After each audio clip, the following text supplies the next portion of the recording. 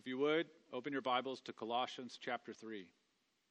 We are returning to this series we began last fall, a series that we entitled Treasuring Christ. Treasuring Christ through all of life.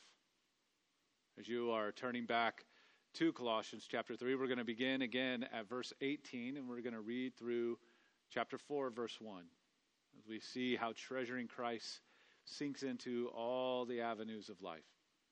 Let's hear God's word from Colossians chapter 3. Wives, submit to your husbands, as is fitting to the Lord. Husbands, love your wives and do not be harsh with them. Children, obey your parents in everything, for this pleases the Lord. Fathers, do not provoke your children lest they become discouraged. Bondservants, obey in everything those who are your earthly masters, not by way of eye service as people pleasers, but with sincerity of heart, fearing the Lord. Whatever you do, work heartily, as for the Lord and not for men, knowing that from the Lord you will receive the inheritance as your reward. You are serving the Lord Christ. For the wrongdoer will be paid back for the wrong he has done, and there is no partiality. Masters, treat your bondservants justly and fairly, knowing that you also have a master in heaven. Let's pray. God, as we come to your word, we need your grace. We need your power. We need your presence in our hearts, in our heads, and in our lives. Be with us. Be in the preaching, the hearing, the receiving, the believing of this, your word, to your glory, to our good. We pray in Christ's name.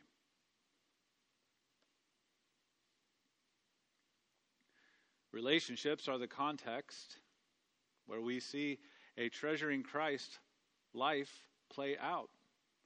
Either see it get fostered and encouraged, or displaced and discouraged. We all long for the kinds of relationships that are life-giving.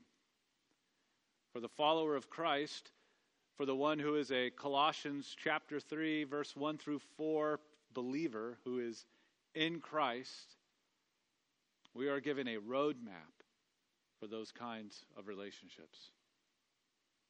Our return to our series on treasuring Christ is one that we want to see a treasuring Christ kind of life through all of life, through all aspects of our life, through all avenues of life. We can go about treasuring Christ, including our relationships. Within our relationships, we can go about treasuring Christ. And treasuring Christ in our relationships gives us the opportunity to display Christ for the good of those relationships. I'm going to say that again. Treasuring Christ in our relationships gives us the opportunity to display Christ for the good of those relationships. Now, it is somewhat interesting that our return back into our Colossians series, in the midst of our COVID-19 reality, is right here in the household, in the relationships of a husband and wife or parents and children. It's right into the thick of us all feeling our walls encroaching and getting smaller, in our rooms getting tighter, in our relationships feeling more maybe strain. And it's exactly here where a life that treasures Christ can go about displaying Christ for the good of those relationships. Treasuring Christ in relationships is about two things that we can get out of our passage. Two big picture things. It is about doing good, one, and secondly, it's about displaying Christ. To go about treasuring Christ in our relationships, we are doing good so as to display Christ. Doing good displaying Christ. That's what the overflow and the goal and the aim of treasuring Christ in the midst of our various relationships should be, to do good and to display Christ. So that's how we're going to think through this passage. As we look at these various relationships and dynamics, we want to think of them as doing good so as to display Christ.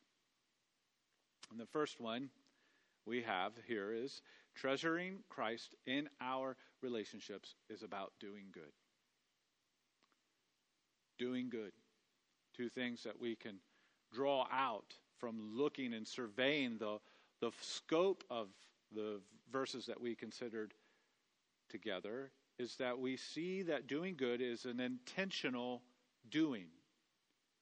In the context of these relationships, there is intentional doing. There's action happening in the relationships by both parties, if you will, of that relationship. There are things that are being done on purpose, not on accident, not just simply reactionary, but actually initiative, intentional, doing on purpose. So keep this in mind. God has for you in your relationships the opportunity for you to do intentional good. Look, if you just sort of scan through our passage, there are 9 imperatives in this section. Our English sort of works them out, and I'll say them, I'll read through them. But in the original language, there are 9 imperatives. 9 commands, 9 things that we are called to do in light of who we are now in Jesus. In light of being a Colossians 3, 1 through 4 person who's in Christ, setting his mind and seeking her heart, seeking the things above in her heart, the things that we do in Christ. In light of that, there are 9 things we are called to do in these various relationships. And I just want to go through those just to get a sense of how this relationship, this treasuring Christ in our relationships, has intentional doing to it.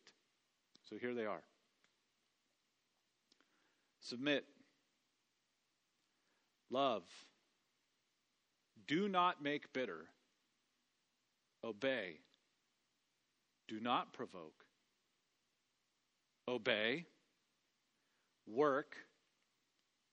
Serve. And provide. Those were all very much intentional actions. Every one of these commands is an overflow of treasuring Christ in our hearts, and B, intentional actions done in the context of those relationships. It's the overflow of having a heart that treasures Christ, and then it's an intentional action done to others for the good, for the context of those relationships. There's a vertical element related to these actions. It's the overflow of your heart and your mind, your very life set on Jesus and treasuring him. It's not passive. It's active. And as we consider those 9 imperatives, not only are they intentional actions, but they're principally selfless. They are selfless. All of them are less of self, and in order to do something to or for the other. So they are principally selfless in their initiative. You selflessly doing something, with others being the recipient of your selfless doing. And that's the overflow of a heart that's treasuring Christ. It's that you will selflessly do for the good of the other, for the good of the relationship. This makes me think of Philippians chapter 2. The whole section, I'd encourage you to read it, but particularly of verse 3. So let's consider Philippians chapter 2, verse 3. Do nothing from selfish ambition or conceit, but in humility count others more significant than yourself. Whatever you, quote unquote, do in your relationships, a treasuring Christ approach to those relationships means your doing is for others and it is for good. Whatever you do in those relationships, when treasuring Christ marks your life, that doing, those imperatives are for the other, for good of the relationship. And that leads us to the second component to this, is that doing good is this intentional doing, and the things that are being done are good. They're good. They're not bad. They're good. The overflow of a heart that treasures Christ is intentional to do good in the relationships. Note the character of those 9 commands that you see through the whole of our passage that we're considering today. There are 3 things about the character of those commands that I want to draw out for us right now. The first is you can see that all of them are associated with what is kingdom living. That is, you wanting to live for the King. You wanting to have values that reflect that you belong to Christ. You live out those values in the context of those relationships. So there we are. It is this kingdom living approach. The way we, in fact, live out our treasure in Christ doesn't wash out our responsibilities in these relationships, but rather gives them greater opportunity to display what it looks like to belong to the King. These values are intentional good, selflessly, as you live for the King. Which leads us to see that these commands were actually, truly, in Paul's day and in ours, truly countercultural. And that's the second characteristic of these commands. First, it's about kingdom living to the values of the King. If you're going to have Jesus as your King, you want to live according to his values. You want to treasure them because you treasure the King. Well, secondly, it's going to be countercultural. As we understand these relationships in like time and space and the context and where we live them out in our actual lives, they're not going to follow the same value system of the world. They are going to be countercultural. I mean, we know this because of the people that are addressed by the Apostle Paul. In his day, the prevailing culture of Paul's day did not see women as equals and only saw children and bondservants as possessions to own. That's the cultural dynamic of the day in which Paul is addressing the Colossian church. And yet, the words that we read are directly given to women and children and bondservants. They were direct words to them. That means they live as belonging to Christ. They live in a new reality where they are equal to any other believer in the church. And that they are actually in the church, not separated out from the church, but they are actually in the church. As those letters are being read, they're hearing them with their own ears, and they're hearing themselves, who they are, their context, being addressed directly during the corporate gathering of the church. That means they too have ways to go about treasuring Christ in their daily lives and relationships. And God has provided them with direction and encouragement and care. We can never overestimate how significant those moments would have been when Colossians was read in churches where there were women and children and those who are bondservants. It was a countercultural character. Kingdom values, countercultural character. And then third thing about these is that the person doing the action will be an encouragement to the person receiving the action. An encouragement for them to live out their responsibilities and roles in their relationships.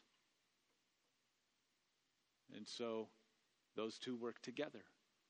As we do, we encourage the others to also do intentional good as we labor together to treasure Christ. Now that's just sort of a flyover of the passage for us.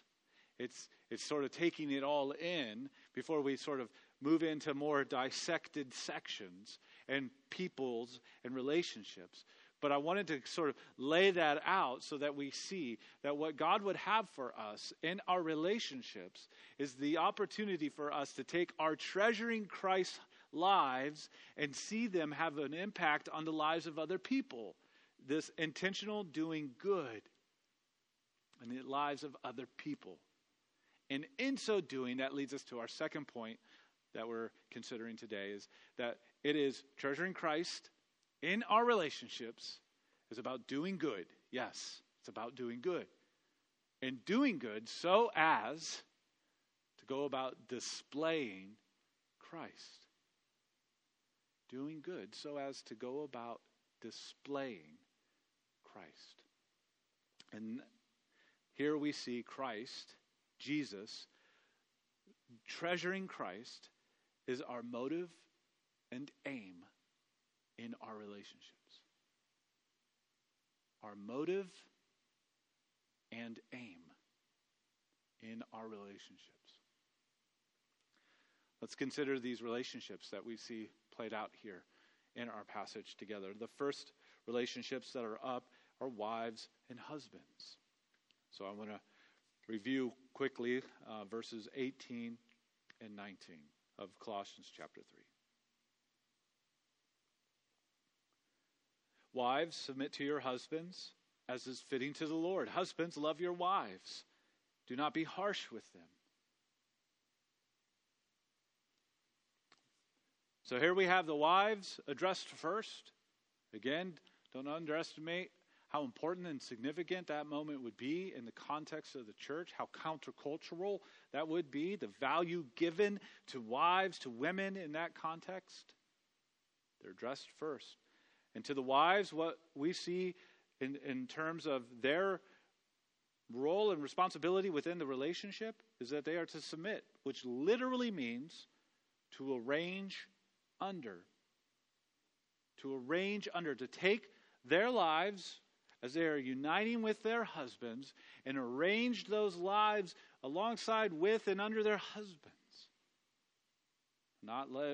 To not let a sense of individualism prevail, but now there is something new being formed, a new relationship. Marriage, as understood in the Bible, is a two becoming one relationship.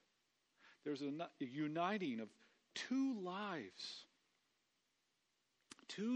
together. We're probably feeling the tension of all of our lives pressed in together in our homes.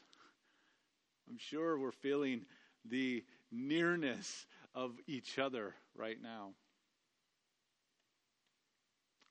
But here, in the context of marriage, wife and a husband, the wives are called to arrange their lives under their husbands. And that both wives and husbands enter into this union, this two becoming one union, sacrificially.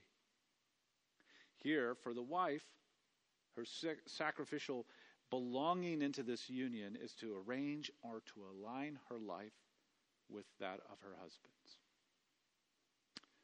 Now, to the husbands, we find that they are called to love and do not be harsh. As the translation I'm using says, love and do not be harsh. Literally, the do not be harsh means do not make bitter. So putting those together, loving and do not make the other person bitter, you can see how those go hand in hand. But interesting that the husbands would have this extra sort of dynamic fleshed out for them from the Apostle Paul. So as you go about loving your wife, you should probably do so in a way that doesn't make her bitter. The disposition and actions of a husband toward his wife are to foster the sort of relational security that produces peace and joy and safety in the wife. Not to produce in the wife a deep bitterness. So as we see, both people within this relationship are to selflessly care for the other, to selflessly do good toward the other, to build them up. And husbands are challenged to not be jerks, to not be harsh, to not make it hard for the wife to align her life to him. Hopefully we feel the weight of that. If you're watching this and you are a husband or preparing to be one or long to be one, you don't live your life in such a way that it produces bitterness. It's weighty. Now, I do have a quick word here. As the Apostle Paul is addressing the church, as he's addressing these relationships, as he's addressing what a life that is following Christ and treasuring Christ looks like in the various avenues of life, he's not addressing every single scenario or situation a relationship can be in. He's certainly hitting the high mark. He's certainly hitting the big picture of what God's purpose is for this relationship and how he wants that relationship lived out. His main approach is to encourage those who are in Christ to live that out in the relationship of their marriage. So that means this is not an outline of what to do in an abusive situation. And what I want to say here is if you are in an abusive situation, an abusive relationship, with appropriate precautions that are necessary for your context, report it to a pastor, a friend, a loved one, and together seek the necessary help that you need. You don't have to face this alone. You don't have to keep enduring it.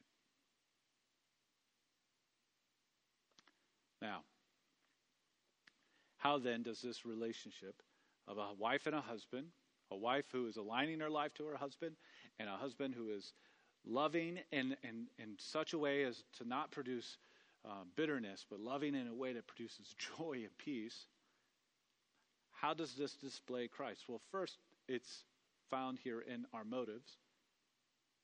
In our passage it says, as is fitting to the Lord. So our motive to be selfless in marriage is to be form fit to Jesus, to see his character evident in your life. The motive isn't to have a better marriage, though that's good and we all want that. The motive is really more to be form fit to Jesus. I want to be form fit to Jesus. I want my life to reflect more of Jesus, and that will then show up in how I treat my wife. Or if I were a wife, it would show up in the way I would treat my husband. It would be form fit to Jesus. That's our motive. The hope and the trust in the midst of that, it would improve and strengthen and bring good fruitfulness into our marriages. But the motive, first and foremost, should be, I want my life to be form fit to Jesus. That's our motive. And the aim, then, is to see Jesus on display in our marriages. The way we are in a marriage relationship is to live in such a way to help the other person live form fit to Jesus. They work together. That's how it operates. That's how two become one. They work together. Both must embrace and live out what God would want us to embrace and live out in our marriages. Incidentally, it would be really hard then to marry someone who doesn't treasure Christ, who doesn't trust Jesus, doesn't know him. It'd be really hard to have a two become one situation in which one would be treasuring something other than Jesus. So let us endeavor carefully, purposefully, and joyfully to live out these relationships in a manner that treasures Christ together and helps each other do the same. Now, our next relational grouping is children's and fathers, and we can certainly understand that in the context of parenting, broadly speaking. Let's consider verses 20 and 21. Children, obey your parents in everything, for this pleases the Lord. Fathers, do not provoke your children, lest they become discouraged. Once again, we see the children addressed directly. So there they are, gathered in corporate worship, directly spoken to. How encouraging that must have been. The value placed on their life. Otherwise, in their broader culture, should just treated them as if they were nothing or less than nothing. And so their instruction is simply to obey, which literally means listen to. Listen to. Hear, understand, apply what your parents say about how to live out your life. Children, you're in your living room and you're sitting there with your parents right now. This is part directly for you. So what I would say to you is hear what the Bible says. Is say, hey, listen to your parents. As they're trying to lead you and guide you in life and instruct you and help you know the character of God, His goodness, His grace in Jesus Christ, and what life looks like. They're not going to do that perfectly. They're not. But they care about you and they want you to know God, love Him, and live for Him. Listen to them. Listen to them. Your response, if you have a heart that wants to treasure Christ, your response to that is that I want to value my parents as they help me understand who Christ is and what life looks like following Him. Don't make that hard for your parents. They're not perfect, but they love you and they want the best for you, and that best is found in Jesus. So children, hear and understand and apply what your parents are saying, what life looks like following Jesus. And I would ask you, kids, this one question. Does it ever work out for you to not listen to your parents? In any way? Most likely the answer is no. Other parts of the Bible say, honor your father and mother, for it will go well for you. I think you all know that. So listen to your parents. Hear what they say. Follow them as they model out before you an imperfect but genuine life that's following Jesus. Now, to the fathers, and then we can certainly broaden that to include parents. We see this one command: do not provoke your children. Literally, it means do not stir up your children into strife. It means don't be so overbearing, so hard, so harsh that it causes anxiety or crushes your kid's spirit, causing them to not want to listen to anything that you have to say. This certainly applies to parents as a team, and we should understand it that way. We should apply it that way. But there is here a little extra juice for dads.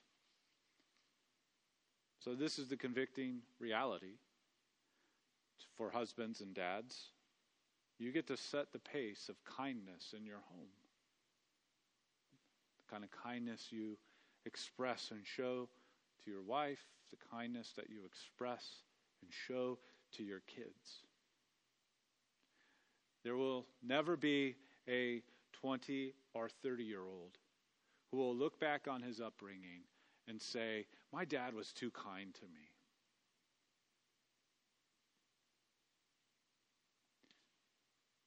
You can never show too much kindness to your kids. Now, that doesn't mean it's lawless in the house and kids get to do whatever they want. Kids, you don't get to do whatever you want. But dads, parents, be excessive with kindness. How then does this display Christ? Well, the motive first is that we find in our passage is that we want to live these ways in these relationships because it's pleasing to the Lord. It's pleasing to the Lord that we would have these kinds of relationships.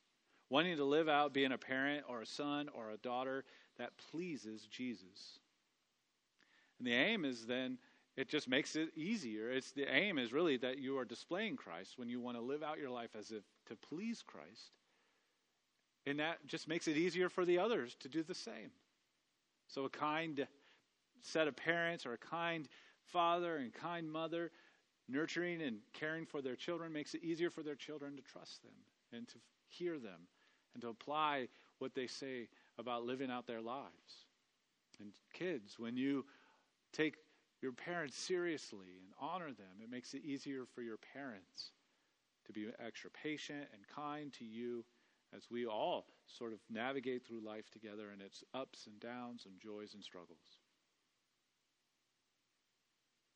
So the motive is to live in a way that is pleasing to the Lord, because in so doing you are displaying the Lord in your life.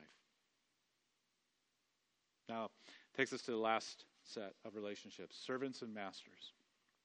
Bondservants and masters. So looking at verses 22 through chapter 4, verse 1, gets a little bit more attention. So hear these words. Bondservants, obey in everything those who are your earthly masters, not by way of eye service as people pleasers, but with sincerity of heart, fearing the Lord. Whatever you do, work heartily, as for the Lord and not for men, knowing that from the Lord you will receive the inheritance of your reward. You are serving the Lord Christ. For the wrongdoer will be paid back for the wrong he has done, and there is no partiality. Masters, treat your bondservants justly and fairly, knowing that you also have a master in heaven. So once again, we see the servants, the bondservants, being addressed first in this relationship. And the Apostle Paul, through this letter to the Colossian church, is saying to bondservants something incredibly important. You are physically present in the church. You are a co-heir with Christ. You are a valued person here. Quick note before we go any further. Quick note on slavery. The Bible addresses the reality of this cultural issue. And the Bible also addresses how to live within that cultural reality. Slavery was pervasive in the cultural dynamic of the day. And it ranged from household servants, which would be most likely the ones who were in attendance in a church gathered together. It would range from household servants to then the horrific, ugly underbelly of slavery that has pervaded human history. Most likely, people that were in attendance in the Colossian churches were going to be those in household servitude. The Bible doesn't support or prop up slavery. It does speak directly to those who are under it. Again, we cannot overstate the significance or underestimate the worth that is given with the direct communication of Scripture to the people. Slavery is evil in all its forms. It's in all of its forms, it's antithetical to understanding that people, all people, are created in the image of God. But don't lose sight of the worth Scripture is placing on people in those contexts, giving them direction and encouragement in the reality of that cultural issue. And as we look at our passage, the bondservants get the most attention of all the relational pieces. signifying the challenge and the difficulty of treasuring Christ in hard and harsh situations. And what is it that we find for them? Well, first, we see that they are to obey. That is similarly to children in the sense that they are to listen to, that they are to understand what's being told of them or expected of them, and to apply it to the way they live. In everything. That is, you don't get to pick what you want to do or when to do it. And you don't get to do it just simply as a people pleaser. There's something a little more significant to us living out our responsibilities. Secondly, we see that they're told to work. And it's modified with the word heartily. That is, they are to be a hard worker. They're not just to do the job, but to do the job to the best of their abilities, to do it well. And they are to serve, we see, caring for the concerns of another. Ultimately, the motive is to do your best as if you are doing it for Jesus. Because ultimately, for the believer, you really are doing that for Jesus, the way you live out your life. Human bosses will be flawed and will fail you, but Christ won't. Now, to the masters, we have this interesting description. Treat your bondservants justly and fairly. Treat. The actual word behind all of that is to grant or to provide. To grant or to provide. Literally, it means provide justice and fairness. In a situation that in Paul's day, that was easy to exploit and to just live according to the cultural ebb and flow. This was a convicting countercultural word that they received. Grant and provide fairness and justice. Don't exploit or manipulate or lie or mislead because you have a master in heaven and he sees it all. So use your place in this relationship to shine the spotlight on him. Do good. How does this display then Christ? Well, I don't want to wash out the first century context by simply going a one-to-one to our current day of employer and employee. Bondservants couldn't just go about applying to any other job. And their dynamic was very different than ours. But underneath that, there are some principles that do apply to our day. That is this. Live out your life for Jesus in what you do for a living. Live out your life for Jesus in what you do for a living. Work hard to the very best of your ability for the glory of Christ. Be a boss that empowers the best from your people to the glory of Christ. Because in all of these relationships, really we could say the same thing. Live out that relationship to the best of your ability for the good of the other to the glory of Christ. That's how this treasuring Christ sinks down into all avenues of our lives. That we're willing and able, because of who we now are in Christ and all that we've received from Christ, to now live out selflessly so that the others around us would experience something countercultural, would experience the grace of God through our lives and endear their hearts to want to have the same in theirs.